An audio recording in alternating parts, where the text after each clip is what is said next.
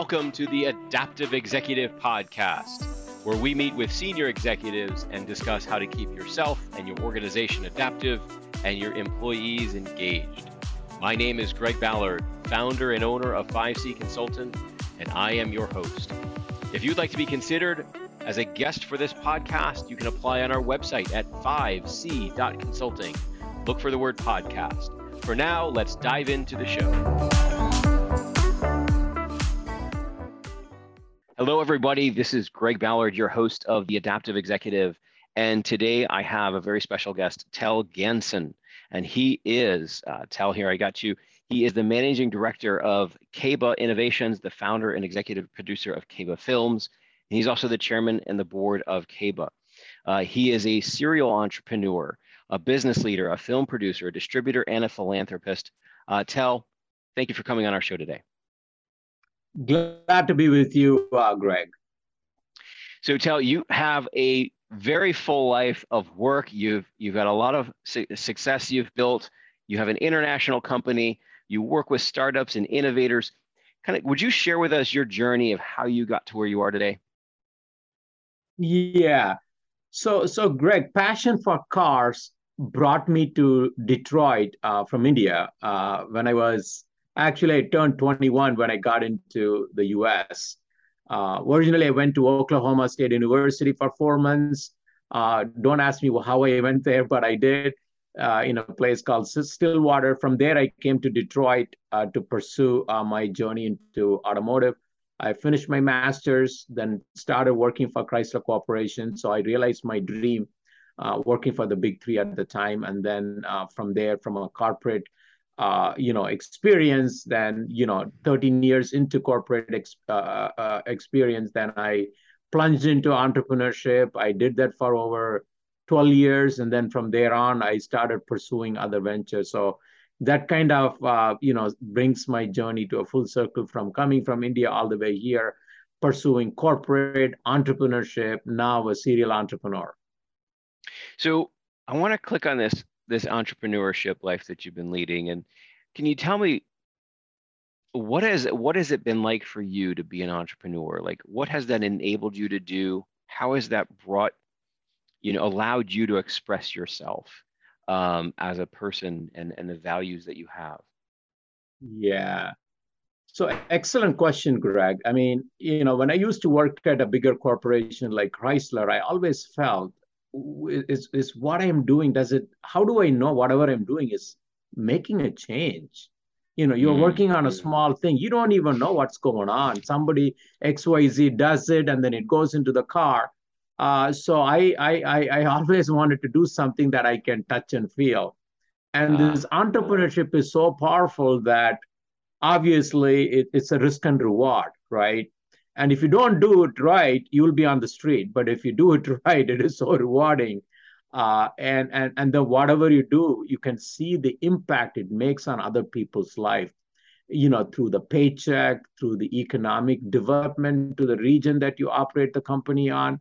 And you start up a company and nothing there is just you're seeding it.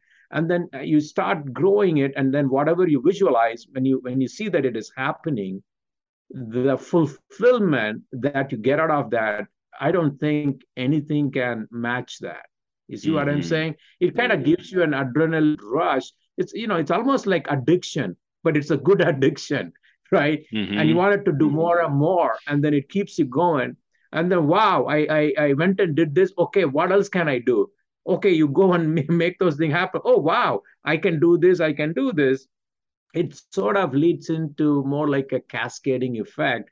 And you keep doing it over a period of time, it almost feels like a snowballing effect. But initially, you got to have, those snow. I'm from Michigan, so I talk about snow all the time. And snow would start build up, right? And it is so small. Effect, yes. Yeah, it's all dust particles, and you won't even know. But once it starts gaining the momentum, and then with the right team, with the right people, with the right ideas and the right market, and you time it right, over time, you would see that snowballing effect. Absolutely. So for the listeners of this show, Tel, that may be working in a car shop or maybe working wherever they're working, but they're doing that thing that they don't know how it connects. And maybe they're thinking, oh, could I, I couldn't be an entrepreneur. I don't think I could go start a business, even though they kind of really want to. What would you say to them? I mean, first of all, several things I will say to them, Greg. First of all, they all live in America, right? America is the land of entrepreneurship. We are the land of innovation. If you cannot make it here, you cannot make it anywhere because this is a fertile ground, right? A lot of people take things for granted. Me coming from India, being here, I see the power of entrepreneurship at its finest in this land of dreams and land of opportunity. People may say it's not there, but once people start traveling around the globe, they would see what they got right here in the US, right? I Number want to one. click on that. I want to click. I do. Most of our listeners are from the US, but some of them are not. And so maybe for our US listeners, can you maybe kind of touch on why it's so challenging to be an entrepreneur outside of the US and why it's actually so easy to do it inside the US? Because entrepreneurship is being encouraged in the US, right? Like especially if you go into the East Coast and the West Coast, it's widely accepted as a mainstream career. Other places, people are risk averse. Even like let's talk about, Greg. If you take outside of US, they don't want to take risks because all they know is you work for the government and safety and security. It's all instilled in the mind, in the subconscious mind, and so they gravitate towards that. And then anything outside of that, including entrepreneurship, is considered more like gambling. Okay. And then you take the same thing and apply within the US itself, that we have microcosm of entrepreneurial culture within the US itself, right? You go to Silicon Valley, entrepreneurship is alive and well. You go to Austin, it is there. You go to Boston, it is there. But you go into Middletown, America, they are risk averse, right? And so they want you to go and work for a bigger corporation. Back in the days, we used to have pension. They all want to have the golden handcuff. And so even as a society, in some parts of the US, they don't encourage entrepreneurship. They think, oh, you're going to fail. People don't want it to fail. And they don't want it to lose, but they actually end up losing in the long run. And so you see what I'm saying? So that kind of culture we have to modify. But I am talking about the fertile ground where when it is there, it is so different and so available, and the ecosystem is alive and well in the US compared to all other places. In all other places, they get more obstacles in terms of setting up a company, in terms of access to successful entrepreneurs, in terms of access to funding, all those things. Like, for example, let's say we need 10 things for you to be a successful entrepreneur. US as a general, let's say on an average, has 8 things already available. It's just those few things left. But you go to other places outside of the US where entrepreneurship is not there, you only have 2, 3 things. 7 things are not there. Majority of them are not there. I'm just metaphorically speaking. I don't want the audience to go back and say, hey, Tel said 8 things. Where are those 8 things? The point here is it's readily available. The ecosystem is ready to be tapped. And that is why I'm saying what I am saying in terms of taking advantage of what it is there. And then the second question I wanted to address there is like somebody working in the garage shop. That's what Walter P. Chrysler did. He was working in his garage and he created this Chrysler Corporation back in the days, Walter P. Chrysler, right? And same thing with Henry Ford. He was playing around, in his time. The first car came out of Detroit, for the world, came out of Henry Ford, right? So what I'm trying to say is that was back then 100 years ago.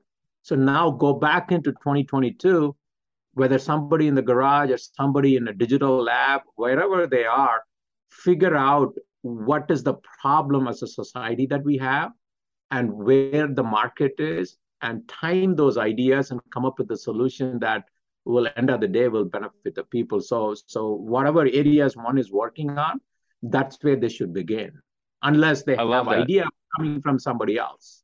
I love that. So, and I want to click on that a little deeper because There's a lot of ideas out there, and some of them are really, really good. Some of them not ready yet. If there's a listener here that has an idea, what would be the litmus test from you on whether it's time to take that idea seriously and actually go put some time and energy and effort into it? Yeah. So depending on the type of idea, if it is a product or whatever it is, I would just do, if it is, let's say, a software, we do a mock-up, right? Without spending a lot of money, just the digital mock-up, show it to people, show it to 3 or 4 subject matter experts in the area, and see what they have to say. And then talk to Mm-hmm. some people who could be a possible consumer. Hey, if I were to give this to you, do you think it will solve your problem? Hey, and then how much are you willing to pay? Ask these kinds. Don't throw all your money into it. Just test it out, right? Mm-hmm. And then if you see some traction, then wow, then take the baby step. Then next, verify and validate your idea before you start throwing a lot of your time, money, and energy. Don't get obsessed with the idea. You should, but that comes later on. When you start an idea, don't get obsessed more about whether this has some legs to stand, and then try to verify and validate. And then that is by doing with the subject matter experts.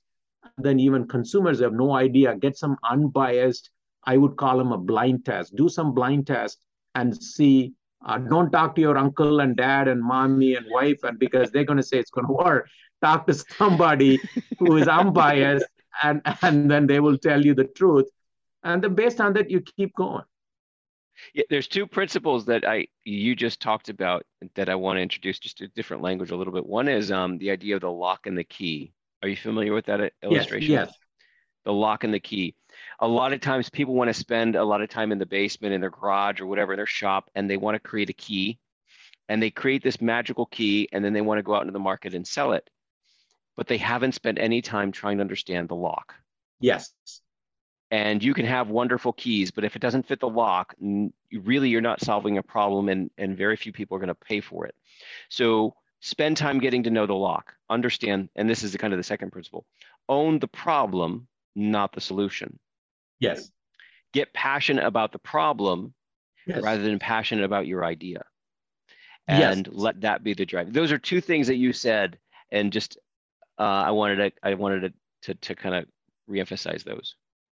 No, I think you're absolutely right. Greg, right? Yeah. So people keep chasing them, right? And without without knowing where the lock is, I would call that a market fit. Without knowing the market fit, and your lock is the market fit, and there is no market fit, you can keep your key all day long. What are you gonna do? You know what I mean? So yeah, Yeah. I got it. Yeah, that's So a great way to close it out. Yes. So you're in the innovation space, and innovation is typically very costly, right? So you Yes. have to do a lot of trials and error to figure out what works. And a lot of businesses don't have the bandwidth or the capacity to take that much risk. So I'm curious, how have you approached innovation that has allowed you to become successful? Yeah, I think that's an excellent question. Let's address why those companies don't want it to do, because as the companies getting bigger and bigger, they don't innovate, Greg. They Mm-hmm. lose their innovation. They become risk averse. When you're becoming risk averse, what does that mean? You're not going to disrupt and you're not going to innovate. And if you look Mm-hmm. at all the innovators, they're all guys in a basement, guys in a garage shop. They are the disruptors and innovators, not somebody sitting within a glass ceiling, suited and booted. Have you ever seen them guys innovating or disrupting anything? No, they're Why? comfortable because they're Yes, comfortable, and their processes and their everything's been kind of affirmed, right? And yes. they're now in a space where how do we improve efficiency rather than improving the way we do something? Yes, yes. So that is why you don't see. So it's not lack of money, Greg. I mean, look at all the major corporations. It's not the lack of money because they have boatloads of money. But inherently, as they become bigger and bigger with all the silos in a major corporation, they cannot do it. So what I try to do, that's why I moved away from the corporate mindset into more like an entrepreneurial mindset, which is very different. And then I go, and then from the entrepreneurial mindset, I go into a startup mindset, meaning that you have nothing and you're starting from scratch. And then the ideas come and you go and test it out and then you keep trying. I mean, right now, my hit rate, I would say I'm 60 to 70% of things that I do works. 30 to 40% don't work. It fail, even after being in this game for so long, because that's the way it works. I mean, like, look at Thomas Alva Edison. I mean, he had 10,000 tries before he would come up with a bulb. I mean, you know what I mean? So had he stopped at 9,999, you wouldn't have you and I wouldn't be doing a Zoom call right now. And so that's what I keep telling entrepreneurs, and that is what I try to do, Greg, is to keep on trying. And then some are very impulsive, and some are not. Some are logical, some are illogical. But that's the way entrepreneurship works. It's not a truly a logical process and a Yeah. rational thinking process, because Yeah. if that is the case, Greg, every professor at every major business school would be a billionaire and would be a multi-billion dollars entrepreneur, and they are not, because they can only teach, but they cannot actually do it because they're afraid to make those trials and tribulations to innovate and disrupt the marketplace. Yeah. There's a few things. I want to connect a few things you just said there because we've talked a lot about risk. You talked about risk, the risk mindset outside of the US versus risk mindset inside the US. And I think that was just a frame, right? There are some places around the world that do take risks. US is not the only one. But there's a risk mindset. And then there's actually in entrepreneurism, in startups, in innovation, you have to embrace risk. But you also talked about doing it, take the least amount of risk possible, keep your risk low, draw a Yes. mock-up, get some credible feedback, go through the process. And what I've experienced, because I've done very much the same way you're talking about, is you come up with a concept, an idea that could potentially solve a problem. You put low investment, low risk into it. You get it verified, you get feedback, and then you go and do it again, and you take a little bit of a bigger risk. And so each iteration, there is risk, but you've built some confidence up Yes. based on the previous risks you've taken and the Yes. affirmations and the lessons you've learned. And that begins, like you said, the snowball effect. It starts off very, very small, hard to see. And then eventually you get to something, okay, your confidence is built. I've got somebody willing to give me money. I'm making the cash register ring, right?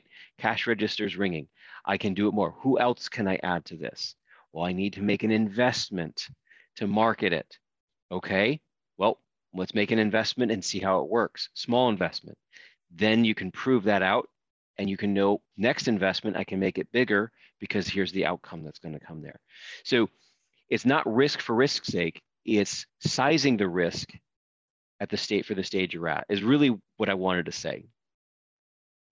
Oh, Sizing the well risk for said, the stage actually. you're at. Yes, yes. You really sized well what I just said, Greg. I really like your sizing.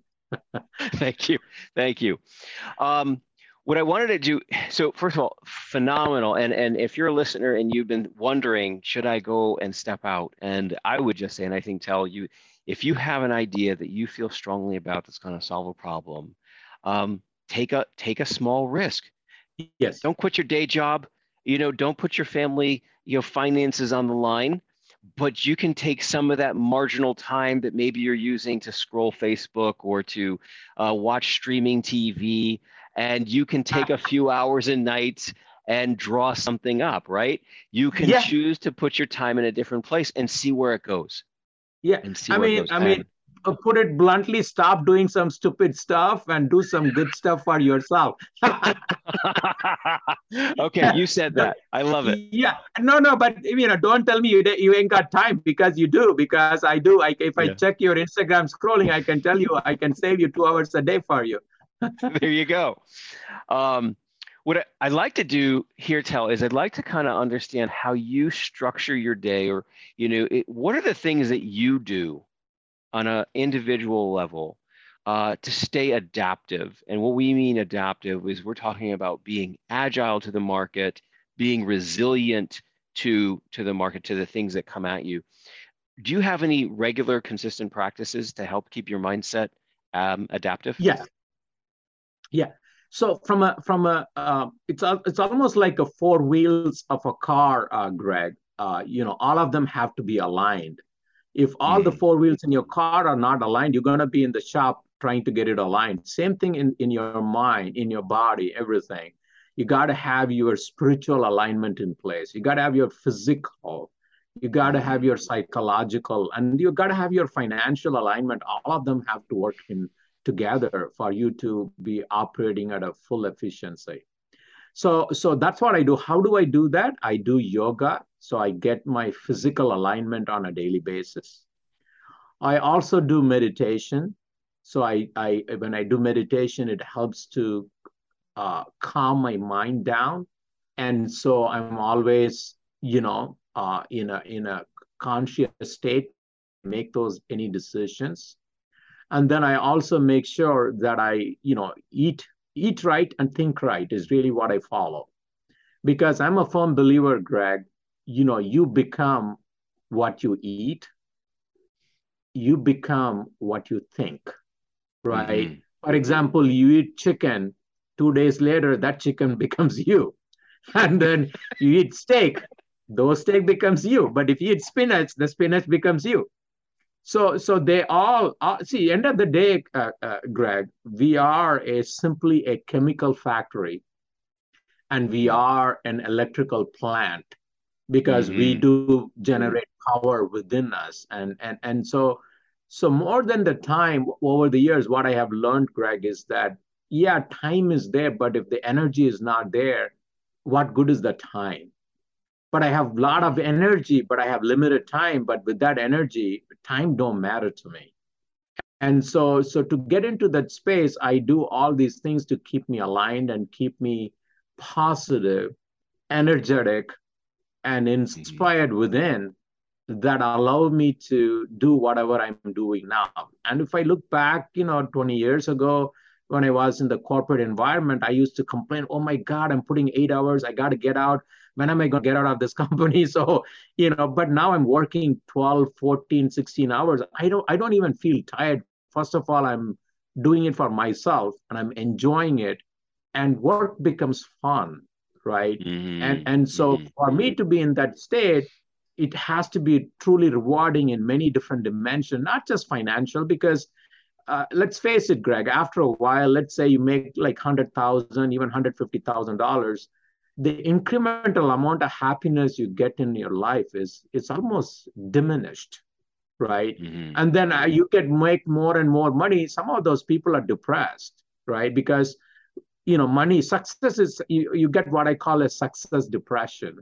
So what I consciously have done, I avoided myself not to get into that kind of a mode, but try to keep me in the right frame of mind all the time by really focused on doing something great, not only for the people, the team that is involved with, but also the community at large. So I try to do some give back, and I try to focus more at this point in my life. I'm trying to focus more on impact and leaving a legacy behind, on one side, but the other side more economic development, pursuing new ideas like film Mm-hmm. business. I have no clue, but I got them in there. Whatever I learned in one business and I'm applying there. That's why I call a serial entrepreneur. Is really you take the framework, what you learned in one industry, and apply and then modify based on that industry and the trends, and then you adapt. You have the adaptive executive, and that's what I've been adapting all these years, is to constantly take the structure, the process, and discipline in one industry into another. And then, like you asked the question, coming back and apply to myself at a personal level, because you also need to have that, right? At the structure, you got to have a structure, you got to have habits. So along with the yoga meditation, Greg, I also do affirmations and manifestations and visualizations. As soon as I wake up, I don't wake up to social media, I wake up to my daily affirmations. When I go to the bed, I keep repeating them, and even before I could go to the 10th one, I'm already knocked out, so I don't even know where I am. So I kind of follow those. To me, those early morning hours, as soon as you wake up, you got to feed yourself mind with the right information. Mm-hmm. Like, I'm going to do this, I'm going to do that, I'm good, I have done this. And then, I have my own affirmations that I write them there in a journal every day. And so that's what I do. So that's really keeps me centered and Mm-hmm. stays away from all the other noises that are happening in our society. I love it. I love it, Tel. Would you be, if I could ask you, I'd love to know, do you have a favorite affirmation that you would be willing to share? The favorite thing is more about on the grateful side. I am excellent, and I am blessed with everything that I need to be successful in this world. Mm.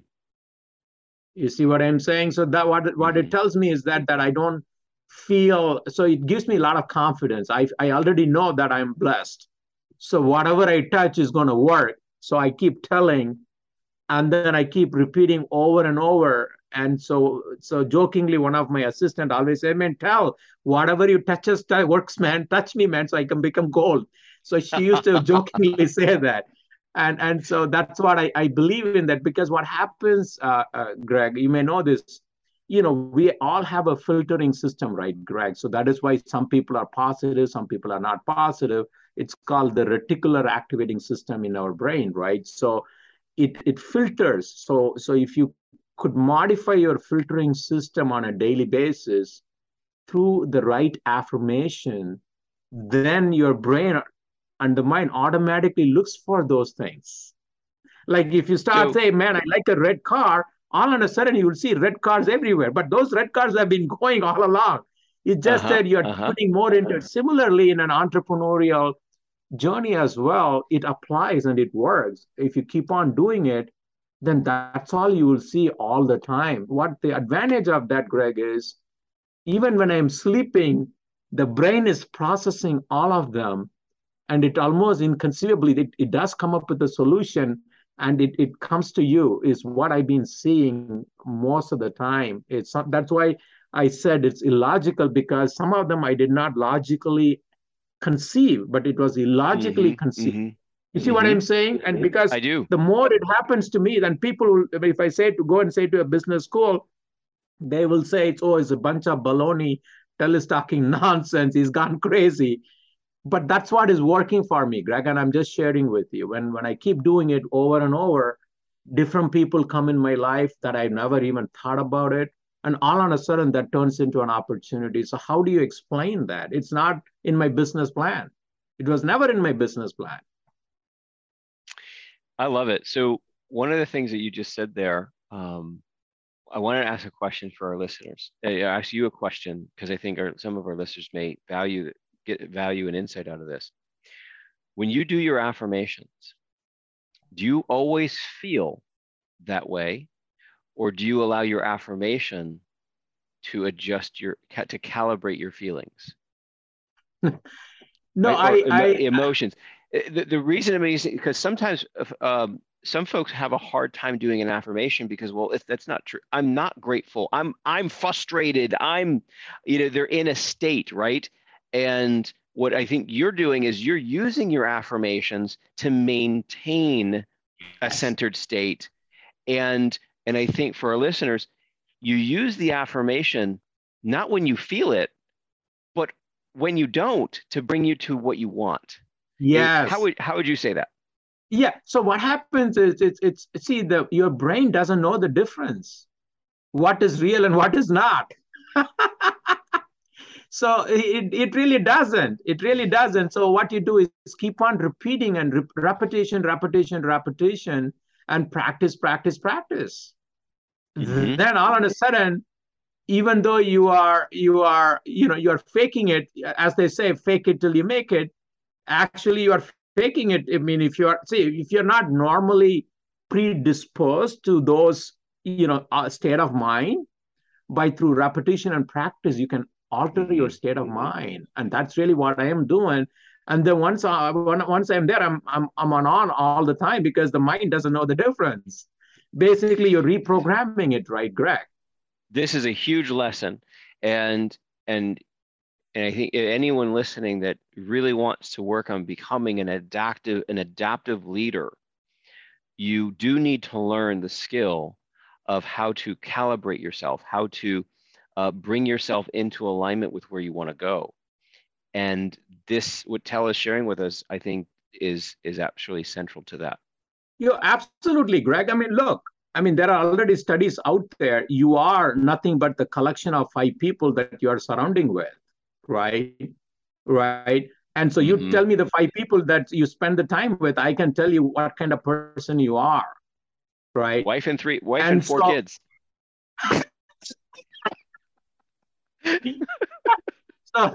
so if it is messed up, then you're messed up. If they are happy and hunky dory, then your life is hunky dory. You know what I'm saying?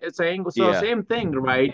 So the what you keep telling is gonna what you're gonna what you become, and therefore, if you constantly say I'm effed up, I'm effed up, I'm effed up, you're gonna be one. I can guarantee Mm-hmm. you that. Yeah. But on the other hand, I'm going to take on the world. I am blessed. I'm excellent. I'm going to make it happen. I'm going to find a way to make it happen. I'm going to find the right people, right team. Money will follow. I keep working on and stay focused on my problem and try to come up with a solution that will solve the problem. Then you're onto something. But if you're not in that mode and constantly be negative, and constantly keep saying, I don't have this, I don't have this, you're going to find 100 things that you don't have it. And what happens is that, we call them in a psychological term like a confirmation bias, right? And then you're Yes. going to constantly say, oh, yeah, you see, I said this, you see, I said this, I don't have it, it won't work. And then your brain and the subconscious state is going to say, you loser, you're not going to make it happen. And they get fearful and they don't get the Mm-hmm. confidence that they need to be successful. And So entrepreneurship is all about state of mind, and you need to be highly confident. I agree. Before we wrap up, I want to share one thought. And so for our listeners, the way I like to frame this, until you may be doing it differently, but I constantly remind myself and affirm to myself that I have everything I need to take the next step. And if I don't think what I need is there, it will arrive by the time my foot lands. And so it's about that incremental thinking. A lot of times people get they want to see the whole runway, right? Yes. They want to see the result before they've moved. And it doesn't work that way.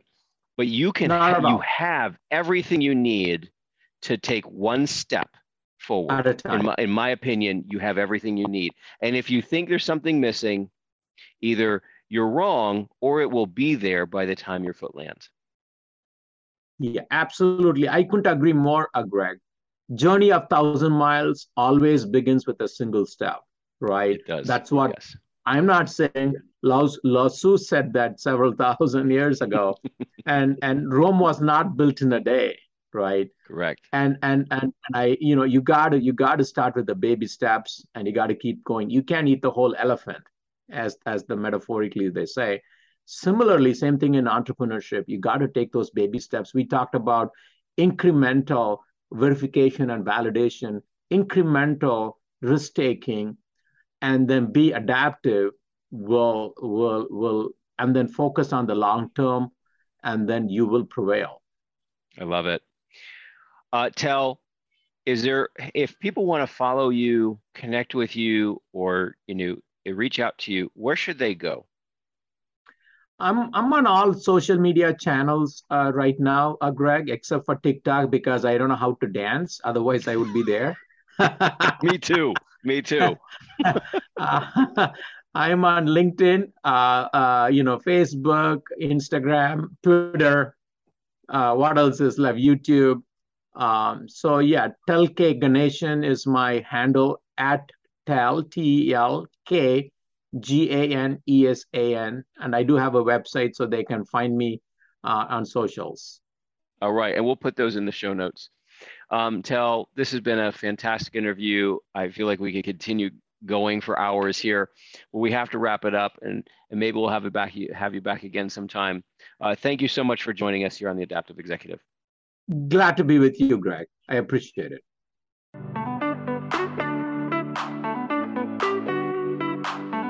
Thank Thank you for joining us on the Adaptive Executive Podcast. We hope you enjoyed the show. You can follow us on LinkedIn and by subscribing to our mailing list. Again, my name is Greg Ballard, and thank you for listening.